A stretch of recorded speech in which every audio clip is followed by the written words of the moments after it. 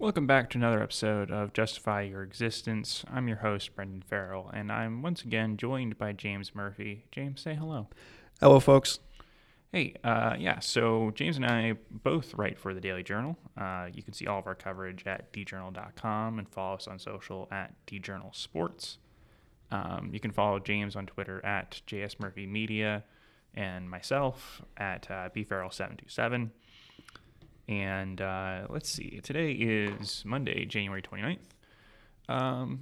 It's been an interesting weekend for Mississippi sports, and it will only get spicier on Tuesday. 100%. The indoor Egg Bowl should be a lot of fun. Lots to follow there. Yeah, it's kind of hard trying to figure out like a good sort of, I guess, moniker for how to take the Egg Bowl and make it basketball. Mm-hmm. I think I saw people calling Florida Georgia this weekend like the world's largest cocktail on hardwood or something. Yeah. I don't know. I'll see if I can find it again. There's got to be a better name for it, right? Yeah, I don't know. There's got to be some kind of fun name we can come up with other than just the Egg Bowl on, the indoor Egg Bowl or whatever. I mean, the thing is, the Little Egg Bowl's already been taken, so that limits your options. Well, that and nobody, that's fine because it's high school versus college. But making one Egg Bowl the Little Egg Bowl when you're the same program is a little demeaning. Yeah, it is. I mean, I guess you could go, what's smaller than a bowl? That's still kind of a bowl. I feel like that would work well. I think it's just a bowl. I'm sorry. I think it's just a bowl. Yeah, that's true, I guess. Egg cup, I guess. I'm not sure. I just figure smaller venue kind of matches up. I don't know. We'll workshop it. Yeah. Sorry. I saw world's largest indoor cocktail party. That works. But it's still the same idea that we're talking about, though. Yeah. But anyway, James, you were watching Mississippi State this weekend. How'd that go? It could have been a week that really set Mississippi State back in their chase for a spot in March Madness, and obviously what they hope will be a little bit more than a first four finish. They lost to Florida on Wednesday in a game where Josh Hubbard scored a little bit of they got a little bit out of Tolu Smith, and that was it. And on Saturday, in a game they determined to be must-win, they beat Auburn at home. It's their second top 10 win of the season. That's the first time they've had that happen since 2001-2002 season. It was a really big bounce back. It was a really big bounce back game, and it could have been pretty disastrous to their hopes, but they were able to avoid that for a lot of reasons. One, I think the biggest being that I think Josh Hubbard has earned a starting spot.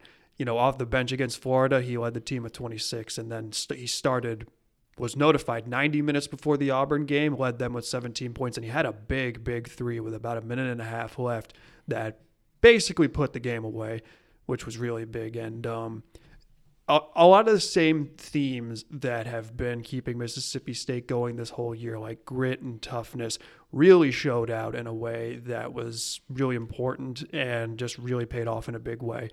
And they've now put themselves in a position to really take advantage and really make some noise in the SEC, just to maybe shoot up the standings in a way that improves their tournament seeding, or to just get off the bubble entirely. They've put themselves in a really good position with a pretty interesting week coming up.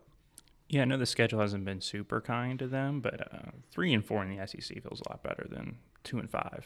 100%. And again, they've played some very, very tough games. Florida is obviously no slouch, as you know. Kentucky has, I think you could argue, the most prolific offense in the country. I don't think many State fans will look at the losses they've had and be too upset about it, except for maybe Alabama at home, which they'll get to avenge this week. Look, as I've said in a previous podcast, this is a very deep conference. There's a lot of teams that can make a lot of noise. I think you could argue that more than half the conference will be in March Madness, or at the very least competing for it. But you got to be pretty impressed with it, because as we talked about, the schedule lightens up just a little bit for them. Yeah, and I believe last year they made the tournament with a losing record in conference play. Yeah, they did. And look, as I said, they're trying to build off of that in year 2 of the Chris Jans era, which, again, if you're beating 2 top 10, if you're doing something you haven't done in upwards of 20 years, that's a good step towards that. And this is, and not only that, but doing it the way that they did. Yeah, and it's also not like they had a killer run in the SEC tournament that year either. They did not, and that's another thing they're trying to improve upon. And we're gonna learn if they'll be able to do that this week and in the coming weeks. I think the kind of the theme of college basketball this year is just take care of business at home and pray for some wins on the road, because it seems like nobody can win on the road. Yeah, and State's no different, at least in conference play on the road. They are 0-3 on the road in the SEC. Granted, again, one of those was at Kentucky, and, as many people will say, almost no one goes into Rupp Arena and comes out with a win. But at some point, given the expectations of the program and given the expectations of where they want to be, at some point they do need to be able to steal a win at home on the road against a team that can at least compete for March Madness. I mean, sure, but I mean, also, like, right now, I mean, State's got a couple of really solid wins. 100%. Again, beating Tennessee at home is really big, and getting this Auburn win is really big. I believe that they're somewhere in the ballpark of 5-1 against Quad 1 opponents. They're 3-4 against Quad 1. 3-1 against Quad 2.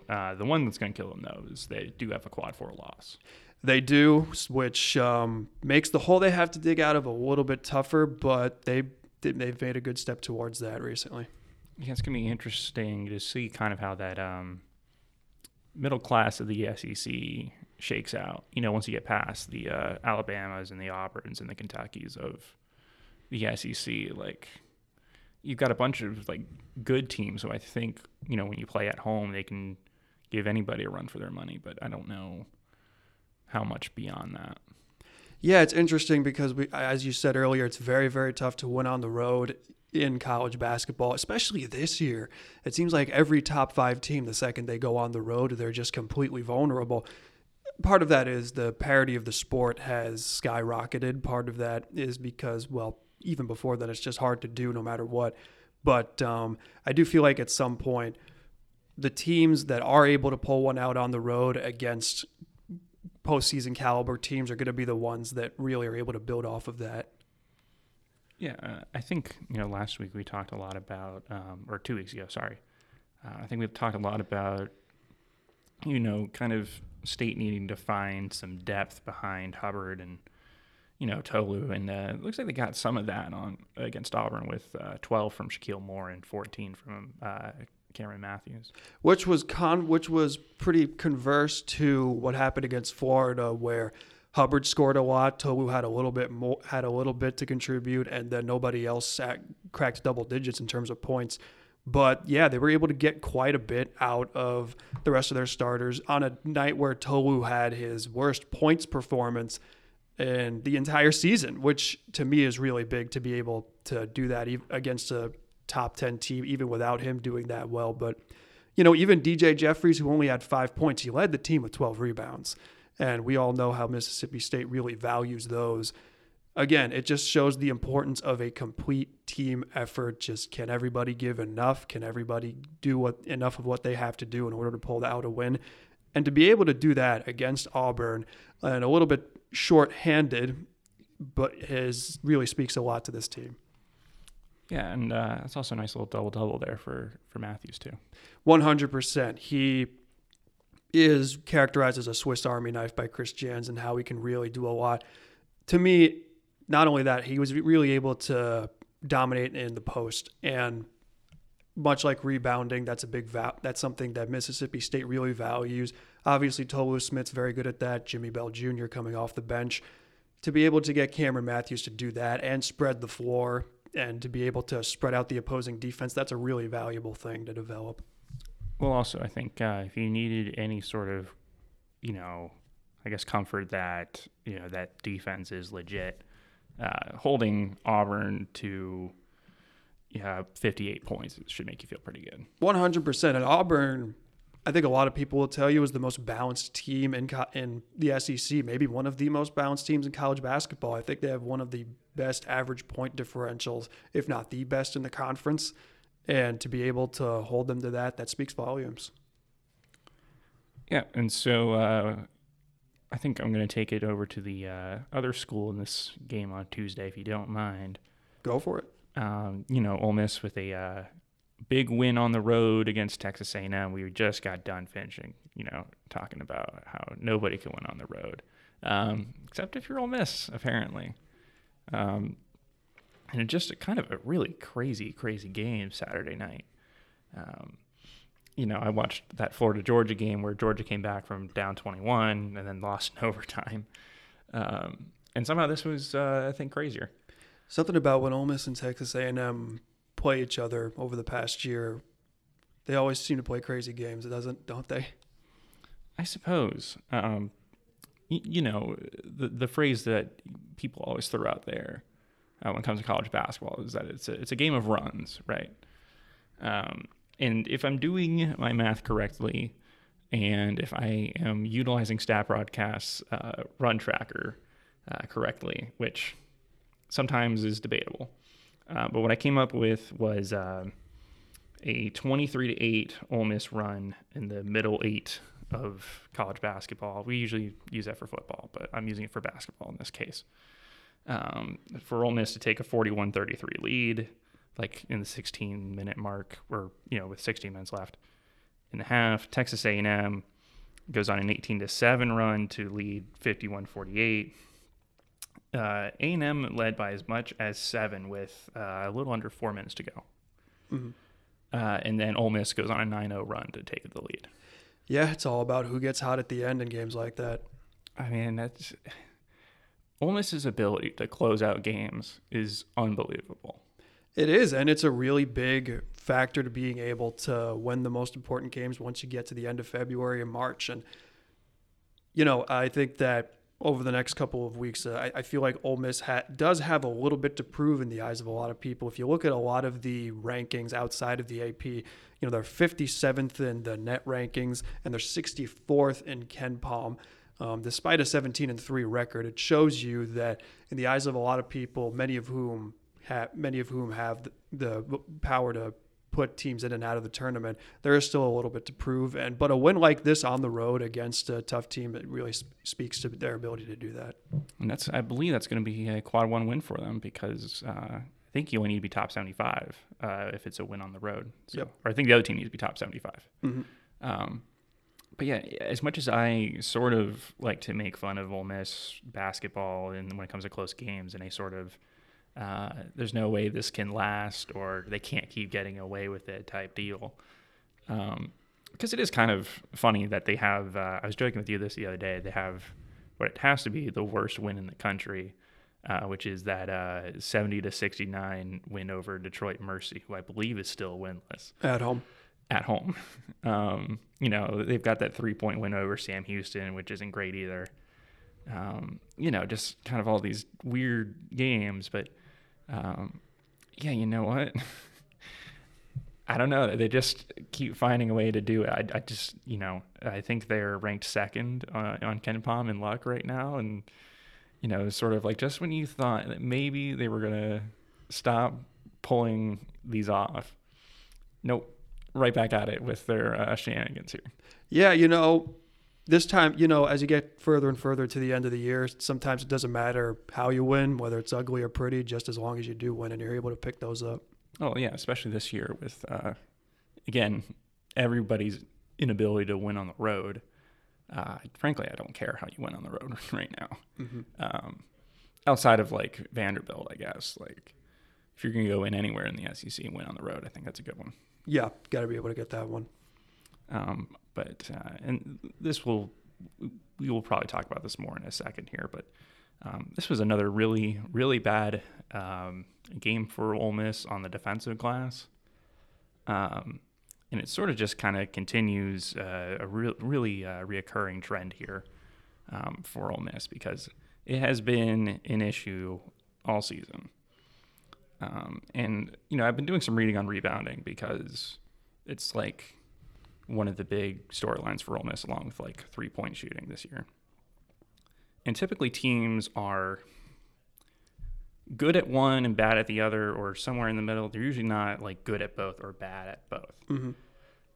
And, that is particularly true for Ole Miss this year because right now they are 346th in the country when it comes to offensive rebound percentage on defense. Mm-hmm. But only 128th in offensive rebound percentage on offense. So they're only good at one kind of rebounding, and the other they just can't get a figure out right now. They are totally passable when it comes to rebounding on offense, but they cannot stop giving up defensive rebound, or they cannot stop giving up offensive rebounds on defense, despite having 2 7-footers in the lineup. Yeah, obviously, with rebounding being as important as it is, and with the competition coming up, which we'll talk more about later, it's really important to be able to get those second chance opportunities on offense, and on defense, just make sure the other team doesn't get theirs. And as big as this Texas A&M win was, that stat's going to be a pretty glaring one. Yeah, Texas A&M had 18 offensive rebounds, while Ole Miss had 21 defensive rebounds. So that's not great. Glaring, to say the least. Yeah, and it's not the only time this has happened, and it's certainly not the only time it has happened in conference play. It's not, and going up against a team like Mississippi State that really, really values rebounding, got to get that one figured out quick. Yeah, so, I don't know. Did you have I don't know.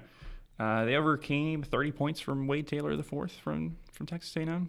So that was, it was a big night for him. And, Ole Miss improves to 2-2 in quad one wins. So they are 56th in net right now. So they're hanging in there, but they could really use, they could really beef up the strength of record there. It is. And to me, talking a little bit more about this Hardwood Egg Bowl, let's call it, this is going to be, to me, a couple of the biggest things to watch are, this feels like a bubble separator game. One of those games where the winner is going to really be more of a surefire for the NCAA tournament, and where the loser is going to have to work a lot harder. And it's going to be, and one of the other things is, I'm really interested to see the coaching battle between the Chris's, if you will, Jans and Beard. Both we obviously know that they both have a track record of success playing their kind of basketball, and I'm interested to see how each of them execute their game plan to start, how each of them adjust, and that'll be interesting to follow as the game goes on. Yeah, well, I think the other big storyline is that Ole Miss is undefeated at home. They are, and it's interesting because, and Mississippi State being 0-3 on the road in the SEC. So one of those, you wonder if that gives, you also wonder if it being not that far away from home plays as much of a factor. But obviously a lot at stake for both teams. Yeah, no, I can't imagine you're thrown too far off your rhythm for this one. No. But yes, I will say that when it comes to playing at home, though, what is Ole Miss's best win at home? It's probably Florida. And Florida's a solid team, but they've also been kind of a disaster on the road. There's that. I mean, they beat the brakes off NC State, but NC State's kind of fallen apart lately. So, undefeated at home is undefeated at home, I guess. Could you make an argument for Memphis, or are they having too much trouble on their own? Or are they having too much trouble to consider that? Yeah, I think I'd still lean Florida. Oh, yeah. But, that's just me. But yeah, so, we talked about rebounding. That's going to be a problem against Mississippi State. Definitely, because not only, Mississippi State, we saw with DJ, not just with Tolu Smith, but we saw DJ Jeffries, and we know Cameron Matthews can do that. It's not just that they focus on it, it's that they have plenty of guys who are able to execute that game plan and really focus on it and really value it. And it's, obviously it creates a lot of second chance points and really keeps the opponent from getting theirs.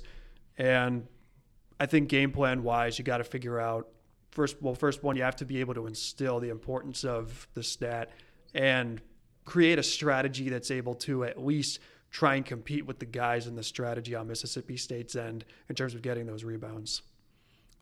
Yeah, and I think it's like 4 of their worst offensive rebounding games this year. I think it's 4 of their 5 are. Sorry, let me backtrack on that. They've had a few bad offensive rebounding games in conference play. A couple of them they've gotten away with Florida and Texas A&M. But I mean, like when they've gotten blown out by Auburn and Tennessee, they just got destroyed on the boards too there. And in the event for Ole Miss, that rebounding does become so much of a thing that they can't, I guess, out-wrestle Mississippi State on the boards. You wonder how much they try to focus on just perimeter shooting, because Josh Hubbard's emergence aside, and it has been really valuable for the Bulldogs, they do still have some trouble establishing a consistent flow from the perimeter. Whereas Ole Miss, as we've seen, does have that, I guess, fifth gear where they're able to really turn it on from beyond the arc. So you wonder if the rebounding battle just gets out of hand in favor of Mississippi State. Does Ole Miss just try to focus on attempting and making as many threes as possible? Yeah, and well, I will say that when we saw State in Tupelo, that was kind of the impression I had of State is they've got a lot of size. They got a lot of big guys. They do. And one of the other big guys that I think could make a big impact, assuming he's able to return, is Keyshawn Murphy. Going back to that Tupelo game, pretty sure he led them in scoring. And what makes him so valuable is that he has a very valuable versatility and he provides a valuable depth. The versatility being that he has the size to be able to dominate in the paint, and also the shooting ability to be able to spread out the floor and make a shot from mid-range or from around, if not behind the three-point line. And we saw what he was able to do against North Texas, and he's been out since January 6th against South Carolina for personal reasons. Chris Jans today did say he was trying to work his way back. It's tough. He might be back for Ole Miss tomorrow. He might not be back until next week. It's tough to say, but he's somebody that I think Mississippi State could really use down the stretch. Well, Mississippi, when it comes to college basketball, is a land of contrasts. It seems. We talk about rebounding. One team's really good at one, and one team is not so much at the other. I would say the other thing is three-point shooting, right? We're talking about Ole Miss, who has become one of the better teams in the country at outside shooting after being one of the worst last year. They're shooting 38.4%. They're 17th in the country. Mississippi State is 280th, which I believe is an improvement from where I saw them earlier in the year, at 31%. So, if you're worried about making if you're worried about State getting some extra possessions, you have to make the most of all of your possessions, and that's where I think you start looking at. Yeah, definitely. It'll kind of be one of those things where, the contrasting style, so whose strength shows up more on that kind of stage. But yeah, I don't know. You got any other notes for this one?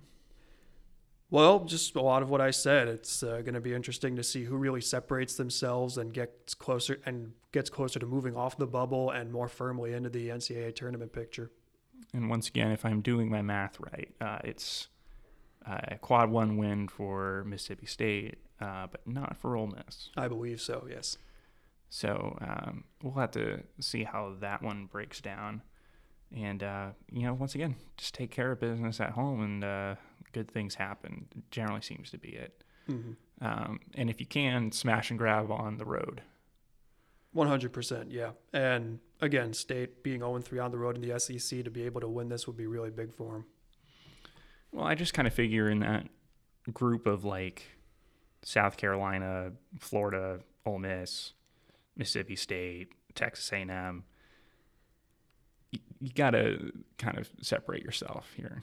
Yeah, and this will be a very big game to do that, because we know it goes without saying how big rivalries are regardless of the sport. So obviously it's going to be very emotional.